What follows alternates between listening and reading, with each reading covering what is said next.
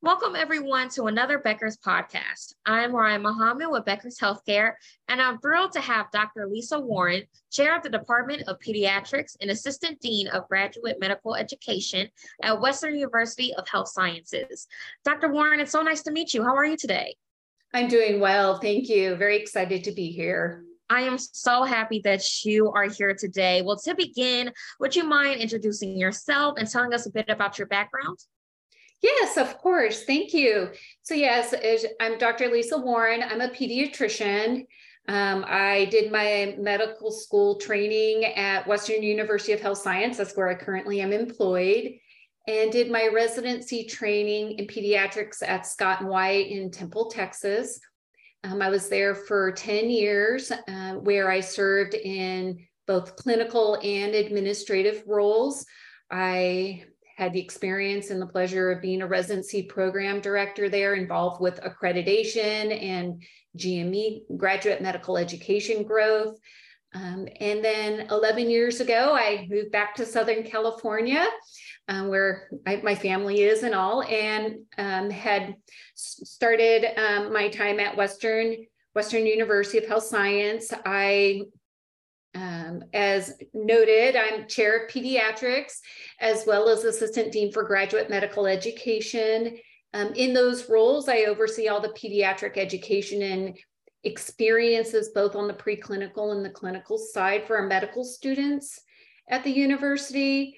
And then I also had the role of overseeing graduate medical education training through a consortium called OptiWest, which encompassed at the time 19 graduate training programs in 4 states. And so with that was really seeing learners both from an undergraduate medical education perspective, as well as in their residency and fellowship training.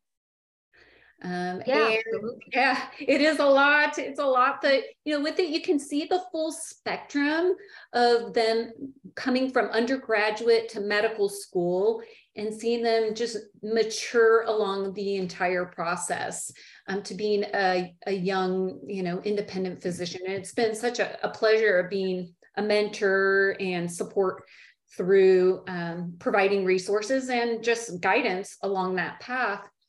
I do patient care at the medical school. We have a medical office building, so I'm an outpatient pediatrician and have a multi-specialty group that I'm a part of. So a lot of diversity and experiences along the years that I've worked there. Yeah, that's amazing. Well, with all your experience, the first real question I want to ask you is, what issues are you spending most of your time on today, would you say? So, it's an interesting time. A lot of so I'll speak first on, because a large portion of what I do is more on the academic administrative piece, is really being creative in the way we teach and mentor our medical students into their next stages in their career.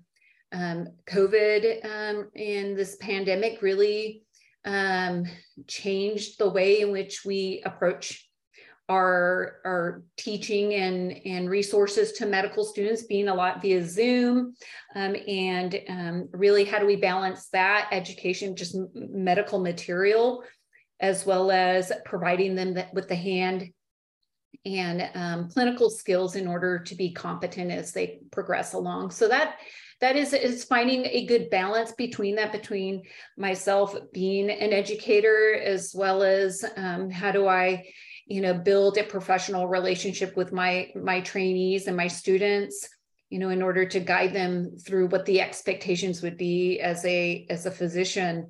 So that's been a big challenge, as well as, stress, burnout, wellness, as well as all the, issues that sort of arise from all of that.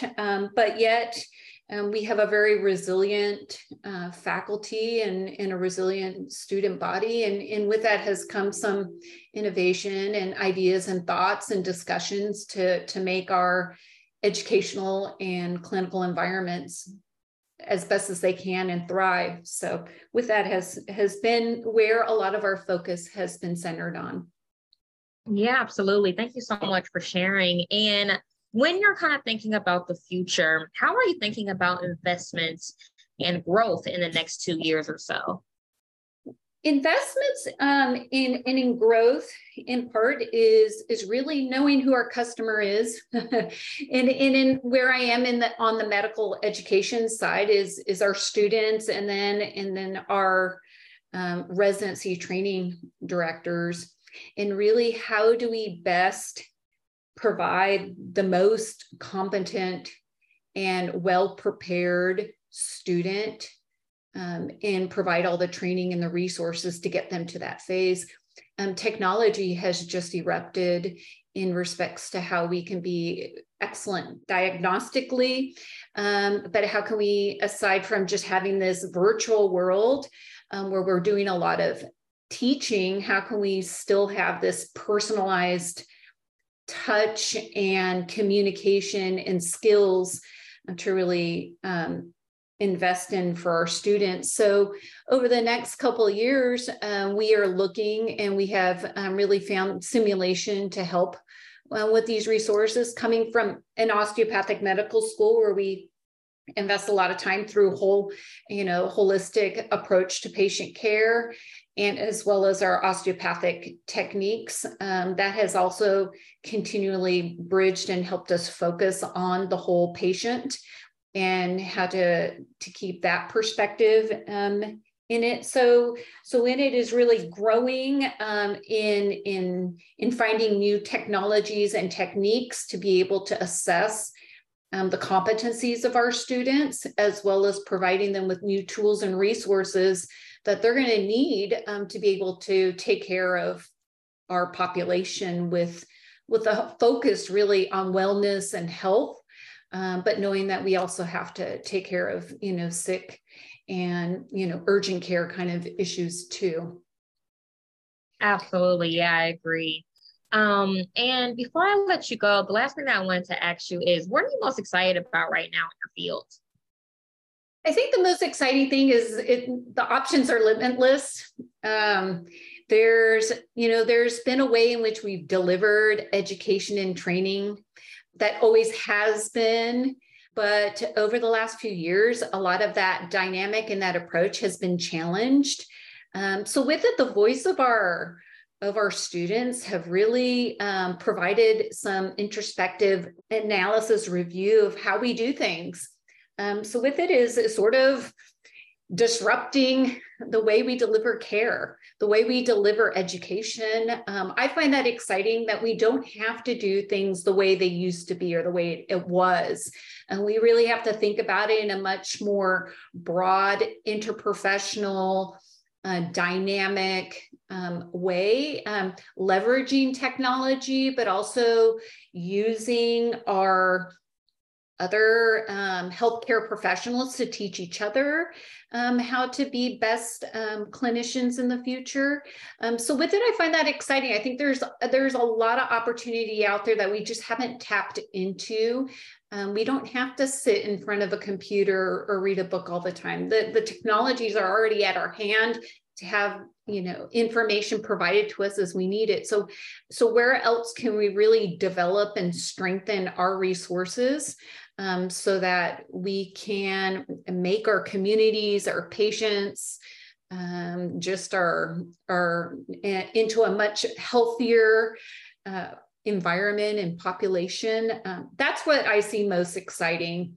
And it comes, and this has just been a driving force for me, has been, we have to take care of ourselves. Our physician health care force, our health force is very stressed. There's a lot of physician burnout just across the entire medical field. There's just a lot of burnout. Everybody, it's been stressed.